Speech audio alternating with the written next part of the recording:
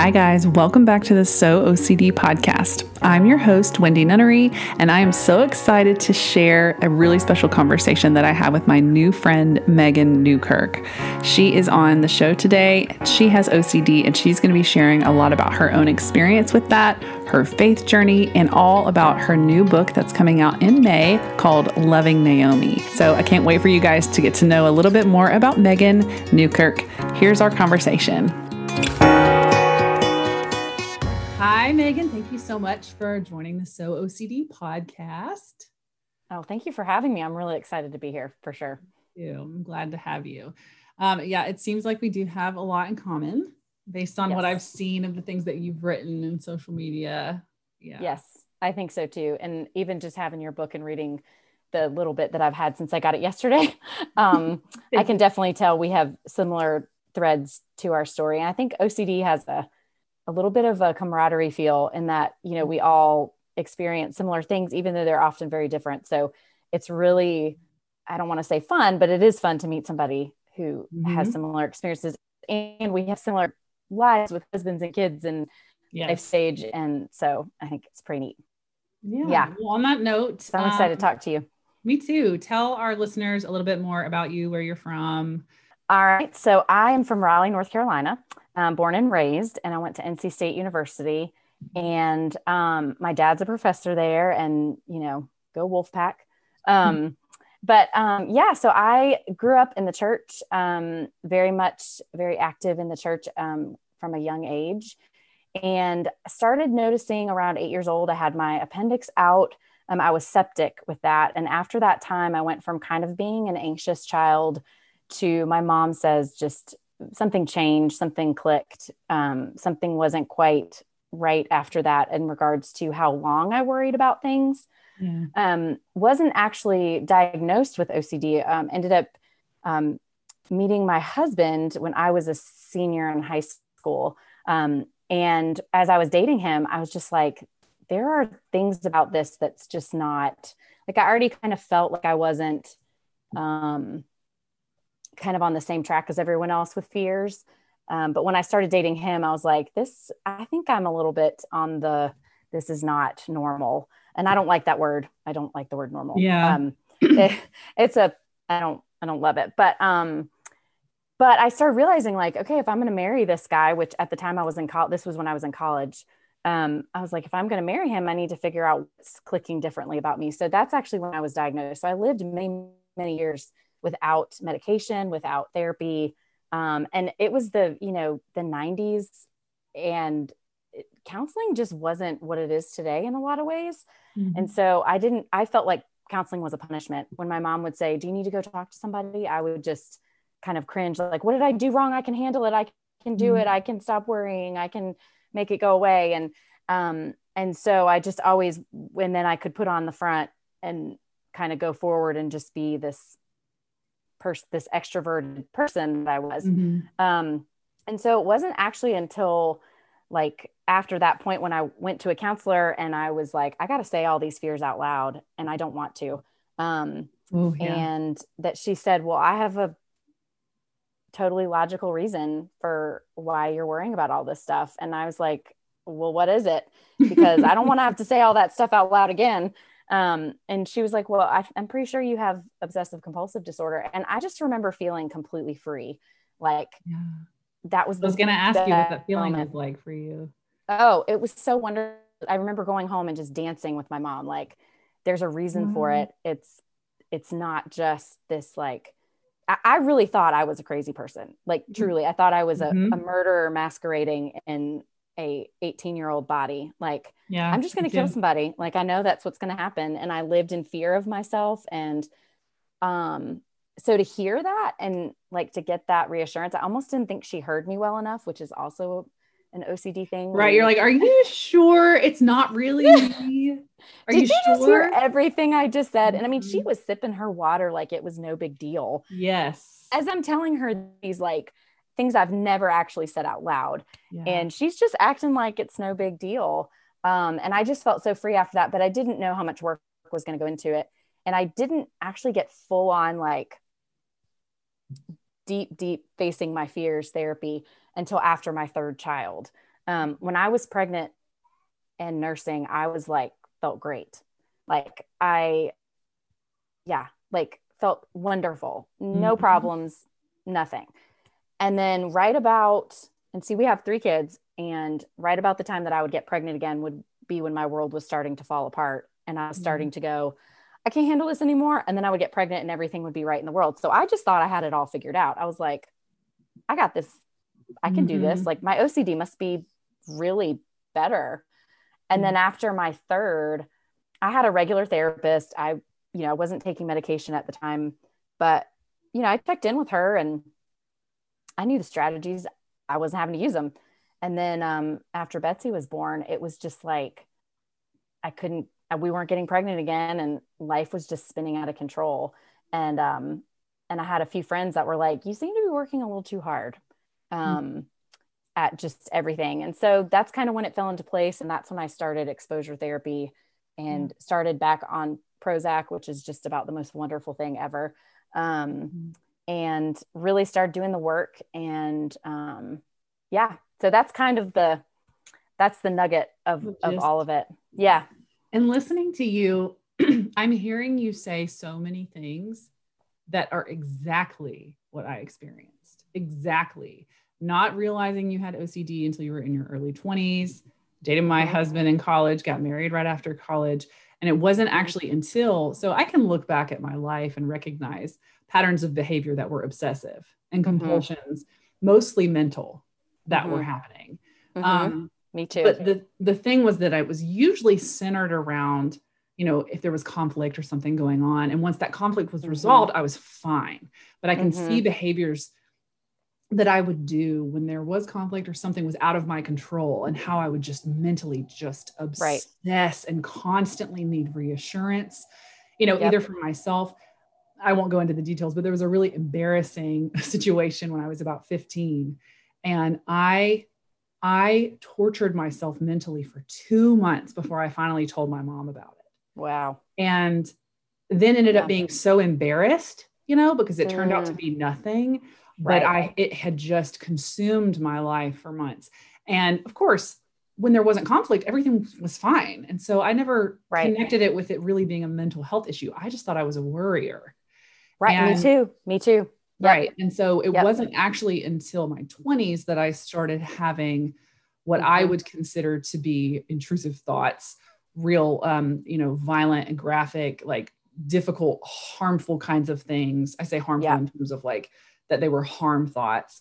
And again, just like you, I thought I was crazy. I thought that I had and you'll read all of this in my book, which I'm so grateful that you got, but that whole story is in there, that it's, I remember just thinking like, I have lost it. I have gone bad. And for someone who grew up in church, for someone who's very perfectionist oriented, that was everything. My whole identity was rooted in thinking that I was good because of my behavior. And so thinking that I had somehow lost that and had become bad was my absolute worst nightmare.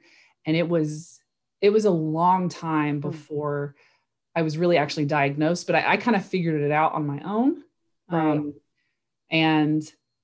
ERP, all of those things have been completely have changed my life, have saved my life. Me too. Yeah, absolutely. Me too. And I would say that I'm not a perfectionist by nature.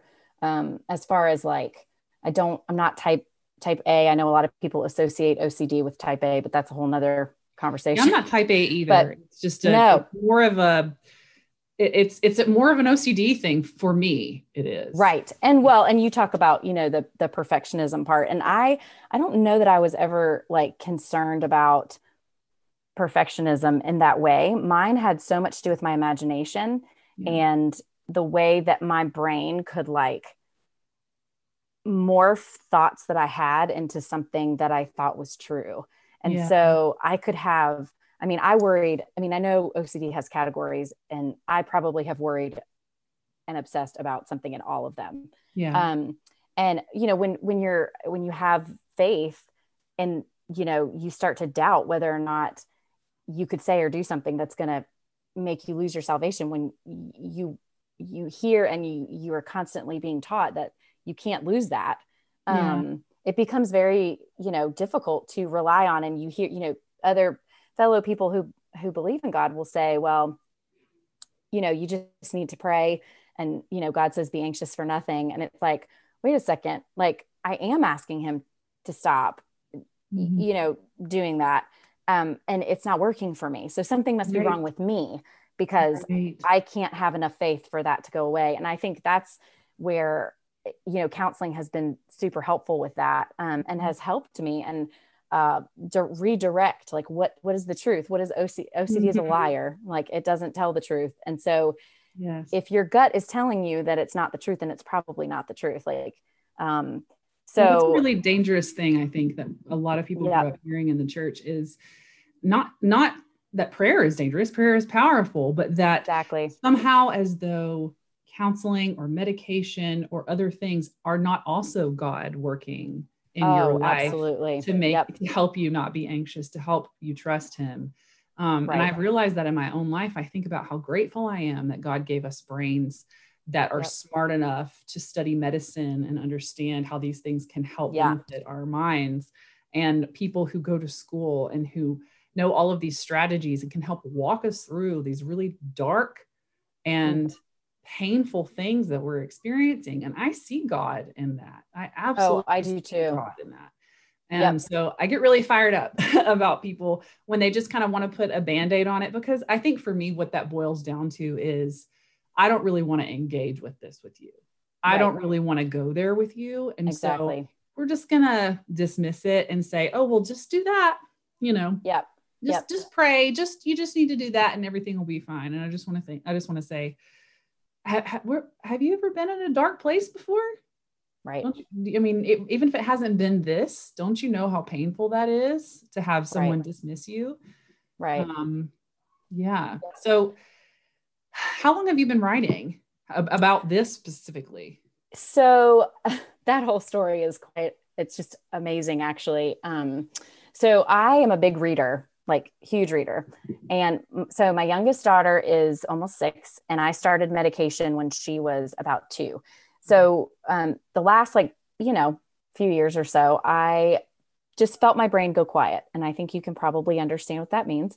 Like all that little extra noise and chaos really quieted. And so I was able to creatively start doing things that I'm a creative person. I'm not crafty, I'm creative, but I started painting furniture. And I would be, painting furniture, and just felt this like deep joy in the creation that I was doing. Like I was doing it for friends. I started getting paid on the side, and then I was reading anything I could get my hands on. And I decided I was going to read books with main characters with OCD. I learn really well through fiction. And I thought, let me just see if I can find a book about some people with OCD.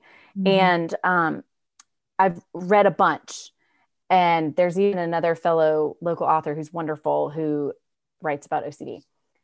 But at the end of each book, there was no hope in it. And there were very vague ideas of what this character experienced at the end of everything. And a lot of the descriptions were super accurate. I thought they did a good job. But the whole reason why I was kind of reading it was to be prepared for when my kids, as they get older, to be able to say, hey, my brain works a little different. This is a way that I can explain it to you, because I learned through fiction. So, you can do this. And so I finished this one book called Turtles All the Way Down, which is a phenomenal book. I was about to ask you if you'd read that, because yes, I love it. It's great. So good. And I got done, and I was like, I really enjoyed his premise and everything. But I thought, if I'd have read that book at 17 or 18 or 19 or 20, would I have felt encouraged, or would I have felt like, where's the God piece and all of it? So I thought, you know what, what if I write a short story, like for my kids, and it'll kind of do the same thing, because I want them to read that book too. I said, what if I write this short story, and that can kind of explain some things. And I had this idea. I was painting, I was creating and as a kid, I used to always write short stories all the time. I played with my Barbies, stories all the time. Me too. So, I mean, yeah. Mm-hmm. And so I sat down and on our little janky iPad that we had with a broken A key, I started a short story. And I can't remember exactly the like line of events, but I'm very close with my sister. And she asked if she could, start reading it. So she started kind of reading along with me as I was writing it. And she was like, wow, this is just really giving me a peek inside your brain. It's really entertaining. And all of a sudden it was 83,000 words. And I was wow. like, wait, how long is it? That's amazing. Story? Yeah. So I go online like a dork and I'm like, that's longer than both my novels. Click. I'm like, how long is a short story? Like, wait a second. I think I just wrote a novel. A novel. That's novel. Yeah. So I wasn't going to do anything with it. I printed off a couple copies for some friends. And, through a lot of very God ordained interactions with like various other writers, all of a sudden I had people telling me that it was worth pursuing. Yeah. And had a counselor friend who said, there's really nothing out there like this. There's a lot of nonfiction, but there's not a lot of Christian fiction specifically. Yeah. So that's kind of the story of how it happened. And I'm just very excited about like, hopefully who it can help. And I love that. Hopefully it can be an encouraging story for girls and boys, yes, like we were, who might feel, it is a love story. So there's a little bit, it is. There's a little bit of that. Is it adult fiction or is it kind of young adult, new adult? It's definitely written for adult fiction, but it's a Christian publisher. So it's very appropriate for young adult as well. But yeah, there's some romance pieces. It's very much based on experiences that I've had. Okay. So I love that. I love too that it's sort of a faith-based fiction about mental health. Because as you said, I think that there are some fiction characters like, in Turtles All the Way Down that are fantastic books. Right. But for people who, and I recognize that not everybody who listens is a Christian or has a religion. Right. And I respect that. I think though, for people, I get a lot of emails and messages from people who have OCD or who have experienced a lot of chronic anxiety, who also come from a faith background. And that's because I do, and I talk openly about it here. So I think, right. when people listen and they hear that, they reach out to me. And I think it's important for us to see characters like that represented in fiction. And I love that there's a publisher who's also like making that a priority and saying, yeah, let's get this book out there to people because this is important for us to talk about, when a lot of times, as we've said before, people don't really make space for that right. in faith and in the church a lot of times. So right. I love that. And you said it's coming out on May 1st, right? May 1st. Yes. May 1st. And hopefully we're having like a drive-by COVID safe book launch here in Raleigh. I love that. Yeah. And the pre-order button should be up in April sometime. So, okay. Yeah. May 1st is my son's second birthday. Oh, May's a great month. It is. It's a great month. It's a great month. Mental Health Awareness Month, which is why I was shooting for May. I love that. Well, it's a good time. Tell me about what kind of fresh off the whole book launch, book release stuff myself in October. Tell me what that has been like for you, getting ready, doing this during COVID, prepping to put this book out into the world. So my book is actually through a self-publisher through Zondervan Press. And so a lot of it has been, they've been super helpful and the demand has been there. But it's overwhelming, especially given that, a lot of what's in the book is fear of germs, and here it's COVID, and I'm launching a book, but at the same time, I feel a bit like it's providential in that I think a lot of people who have never dealt with fears of germs are dealing with them right now. Yes, and sure. I think that this book may be helpful for that. As far as strategies, the goal of the book itself is to really encourage people to use strategies and to use therapy. And I'm a firm believer that everyone should go to therapy. I don't care if you have a diagnosis or not. Like, there are going to be seasons in your life where you are going to need to talk to someone else who has expertise in this area. So I really wanted that to be kind of the focus of when we launched it. And so May 1st was kind of like, seemed like a logical time. But it's overwhelming. I think it feels a little bit like I'm giving a speech in my underwear, because the book is not only that's accurate. Like the book is not only like something that I wrote that, you know, my writing is, I'm a new author. Like this passion for writing is something that I've always loved, but this is just starting to grow. And so I feel very much like I'm already putting myself out there. But this story is about my life. And so in a lot of ways, there's even more vulnerability in that. But that's what I hope is going to really entice people and make them want to read it, because it's an authentic story about someone who struggled with something really real. And I think there's a lot of good stuff in it. So the book launch stuff is not my favorite, because I don't like selling myself. I don't like, you know, but I have a mentor who just launched a book about a month ago. And she said, if you don't believe in your message enough to sell yourself, then they're not going to hear the message. Right. So too, there's also, I feel similar to, it can be tough being an author these days, because there's already so much pressure and expectation for authors to be more than just writers, you know, to have platforms and to speak and to travel and all of that. I know COVID has shut a lot of that down, but there's so many other things that it feels like we have to be already. Yeah. Right. And I think what I have come to realize is that when you, and this is so, it does kind of seem cliche, but I've heard it a lot. And it wasn't until I kind of discovered it for myself that I realized that it was true, is that when you are being who you are, you're writing about what you know. You're not trying to force yourself to perform all these other roles. People really do. They pay attention and they feel that, because there's been a lot of other authors and people who I very much respect, but feel like almost that there's just so much going on, that they're doing so much that it's overwhelming to me. And sometimes you sort of lose what their messaging is. And it's not that OCD is all of who we are, but it's something that we live with all the time. It's just like being a mother or being a wife. Like this is what we live with. This is a part of our everyday world.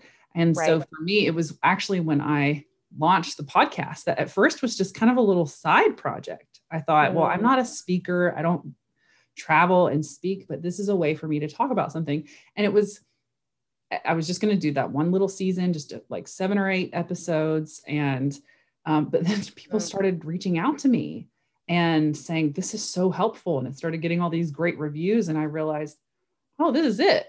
You know, this isn't all of who I am, but this is so vital that, you know, people like us who've lived with this use our creativity to talk about it in a way that's accessible for people who might not know that they have it, or maybe who suspect and think, oh, that's what I've been dealing with. And I didn't realize that, because I would have given anything to have had a resource like your book. Me too. When I was first dealing with this, because I just had no idea. All I knew about OCD was the stereotypical nonsense, which is not even OCD. Like, oh, I'm super organized or whatever. Right.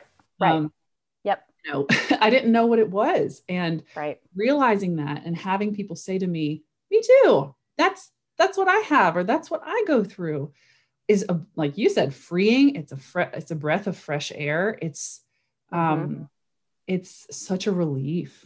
And I think that that's what your book is going to bring to people. They're going to read it and it's going to be entertaining, but it's also going to be, oh, okay. Like I feel seen and heard through the words on this page. So congratulations. I hope so. Thank you so much. I'm super excited about it. I've never had like a dream either. Like I did my degree in communication. I had kids. Like there were so many different things, and to have something that I'm so passionate about and that I really hope changes lives. And when I get frustrated and I think, oh, is this worth, all the work? And when you're editing and it's like, I don't know if this is any good anymore. The words seem like a bunch of blubber on the page that don't make any sense, Oh yeah, what are words? What yeah. is grammar? Oh my word. And I've read it so many times now that I'm like, I don't even want to read it anymore. Like, but then other people are like, oh, it's, and I'm like, okay, well, I'm not a good judge anymore at this point. Like I could pick apart everything, but my prayer is that people would read it and would enjoy it and would have fun reading it and would like just be encouraged and not feel alone. Because we're not. And I think for so long, I felt like this anomaly that, who thinks these things? Like, everybody, that's who. Everybody. Yeah, everybody. Exactly. But it's like my brain, I had a counselor describe once that our brains are kind of like fishnets, and people with OCD have just really tight netting. Really small holes. They don't let anything That's out. Right. Don't get anything. And so she's like, you can inspect every fish, but I don't think you really need to. Ooh, I like that. I was like, okay. And so she's like, most people just let the things pass through and they stop, and it might make them think for a second, but then, and so I love hearing about different counselors' metaphors. I know. I feel like everybody I've had on has talked about some kind of metaphor, and that makes me so happy because it's very helpful. It's very helpful to think our brains are just like nets that are just kind of like, nope, we're going to hold on to this and we're going to hold on to it a little bit longer, and until it just gets heavier and heavier and heavier and heavier. And then you got to decide, like, is this worth investigating anymore? Or do we just let it go? Or is it just water, Oh, see, and I think that's where I'm getting to. Actually, I feel like I've been in therapy and on medication long enough at this point that most of the time it's just water, at this point that it's, I can make myself obsess over pretty much anything, especially when it comes to my children, which at this point they have been sort of the target of a lot of my obsessions because I'm their mother and I adore them. And that's been really, really difficult. I felt like I've said this before to people that becoming a mom, I was actually thinking that the logistics of motherhood would be more, and they are challenging, but that would be more difficult for me. But what actually was difficult was the emotional and mental stuff that comes along with it. Like, okay, logistically, it might be stressful, but I can carry you on my hip and I can put a bag on my shoulder and I can do all of that stuff. But the weight of knowing that I am responsible for these lives and the thought of anything bad happening to them is so heavy. That my brain can very easily come up with scenarios to just make me obsessed and spin that wheel for a really long time. And my husband, thankfully, he's such a great partner in this with me because he's very even keeled, and he'll just ask me, he'll say, same with mine. Yes. I love it. He'll say a lot of things that my counselor says to me. I mean, she has joked before. She's like, he's right, because he'll say that's just not, is that productive? Like, how likely is that to happen? He won't let me obsess and do all the what ifs, but he will kind of engage with the conversation with me until thought just sort of slips away of like, oh yeah, I really can't control that. And then for a long time that didn't work. It works more now because I have all these other tools that I've learned through exposure response and, therapy. But having a partner in it has been really helpful because it's wonderful. Yeah. I understand the same. Going through it by myself again, the few years that I did were hell. So. Yeah. Well, I remember once thinking that I gave I think she was 18 months, shaken baby syndrome, which is not even really something that kids, and I actually went, I was bouncing her on my lap. She was laughing and I was bouncing her on my lap, and all of a sudden I just got that, I don't even know. I mean, you probably know what that feeling is. It's like you're on a roller coaster, but you don't want to be on it. And it's that, what did you do?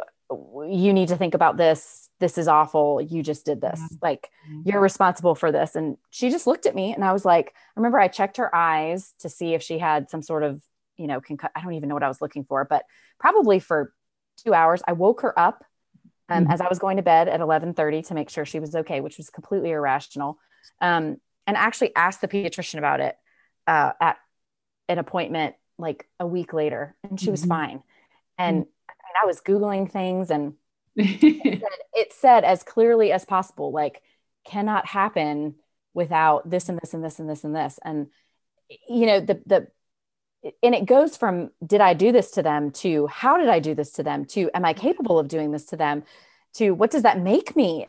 Yes. Like, I'm not going to ever be, it's all terrible. These questions, because that's what OCD does. The more that you try to answer its questions, the more it comes up with more questions that you have to try to find the answer to. And so the response is not to answer the questions at all, but to recognize, okay, that's an OCD thought. That's my OCD. Cool. I'm going to just sit with this and not engage until that anxiety that I'm feeling passes. And that was the hardest thing for me to do, and still can be sometimes. I actually went to Hawaii about 6 years ago, and we went to Pearl Harbor. My daughter was like 1.5 years at the time. And we went to see the USS Arizona, and they have this beautiful platform thing. It's this covered platform on top of it where you can stand. It's open. The windows are kind of open air, and you can look down at it and that kind of thing. And I was holding her, and trigger warning for anybody listening, if this is something that might be too sensitive for you to hear, I'm going to be talking about a thought that I had. And so I remember holding her on my hip and imagining throwing her over it into the water, because it was so dark and creepy and sad. And but I remember just holding her tightly to my hip and leaning over. And then what happens is, of course, my OCD is saying, well, get her close and lean over to make sure you wouldn't do it. Right. Test yourself that you wouldn't do it. And I'm gripping her with a death grip, and she starts squirming, and I'm like leaning. She's safe, of course, but I'm leaning the other side of my body over to look, to try to test and reassure myself, like, no, she's over here. I'm leaning over. But then after I did that, I felt so guilt-ridden, and my OCD was like, you were trying to put her over the edge. You were trying. Oh my word. That is, yes. Yep. And I obsessed over that for months. And I'd already been through therapy at that point. I had already, recognized the signs of that, but I didn't have a therapist anymore. She had moved away, and I wasn't regularly in therapy. And I just didn't have the capacity at that time to address that. So I just obsessed about it until finally my brain found something else to obsess about. It's whack-a-mole, man. I'm telling you. It is. It's constant, and for me, medication has been helpful. Me too. I was on Zoloft for a long time, which I like Zoloft, but I found that Anafranil, which is a tricyclic medicine, it's like the oldest OCD medication, not an SSRI, but when I'm on that, I find, and I'm on it now, I find that the thoughts, like they come at me, but they don't stick. Yeah. And that's been amazing to me, because, Zoloft helps my mood, but Anafranil is the thing that keeps my brain just like, nope. It's just like punching those things away. Nope. We're not. Yeah. Because the more successful you are with doing that, the more confident you become. And that's really the best way. Cause it's good to face them. Like, it's good to have them come if they're not exhausting you and you're able to, and that's how I feel with being on, I think Prozac, is kind of an old school one also. And I'm sure, over time I may have to change. I don't know, but I'm just thankful that I still have opportunities to use those strategies and not to get too comfortable. I'm sure other people who have OCD too, when for years I used to, if I had a moment or a, fall back and started worrying about something, I would feel really discouraged. Like, I shouldn't be doing this anymore. Like, I know better. But now I kind of look at it and I'm like, you know what? It's okay. It's good for me to practice. It's like anything else. Like, I'm not, it doesn't make me a failure at my OCD treatment. It just equips me. It's more practice. It's more proof that I can do it. And the more uncomfortable you are, I think that's one of the messages I want, kind of heard in my book, is that when you're in therapy and you're in treatment, the more uncomfortable you are, the more it's working. Like, you're doing the work. And so, don't be discouraged. Like, it's going to be uncomfortable. It's going to be like so many good things in life. Yes. If you get uncomfortable, it means it's working. Like, there are blessings on the other side. And so that's what I'm hoping is communicated. I love that. And, I had a licensed professional counselor on my last episode, Jenna Overbaugh, and she said that too. She said, that's the whole point of doing exposure response prevention, is that you have to get anxious. If you're on, she was talking about medications, and she was like, if you're on long-term medications, that's fine. But if you're taking medications like Xanax that are meant to just like keep your anxiety down when it peaks, like that's not helpful, because you want your anxiety to go up so that then you use the tools you've been given to sit with the uncertainty, and let the anxiety pass naturally. And over time, your brain starts to do that on its own. And when I started studying the neuroplasticity of the brain and understanding how you can retrain it and break those connections and rebuild new ones, a huge game changer for me, because I just thought, this is fixed. And so, in thinking that I'm going to have OCD forever, but also, like you said, recognizing I have what I need to live with this now. I have what I need. Exactly. And that doesn't mean it won't be hard sometimes, especially when my brain comes up with new obsessions.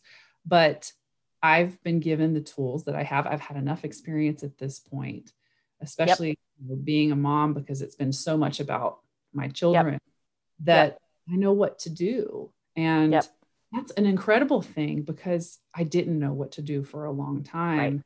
And it makes me stronger, having lived through those things and having worked through them and come out on the other side healthier, with more wisdom, recognizing I did that really hard thing. I lived through it. And now I just have another tool to use. Exactly. Yeah. Yep. Same here. Very similar experiences. Yeah. And I actually have been asked before, like, do you wish you didn't have OCD? And I would say, like, no, I'm thankful for it. I think it's been a blessing in the end. It's been hard. It hasn't been fun.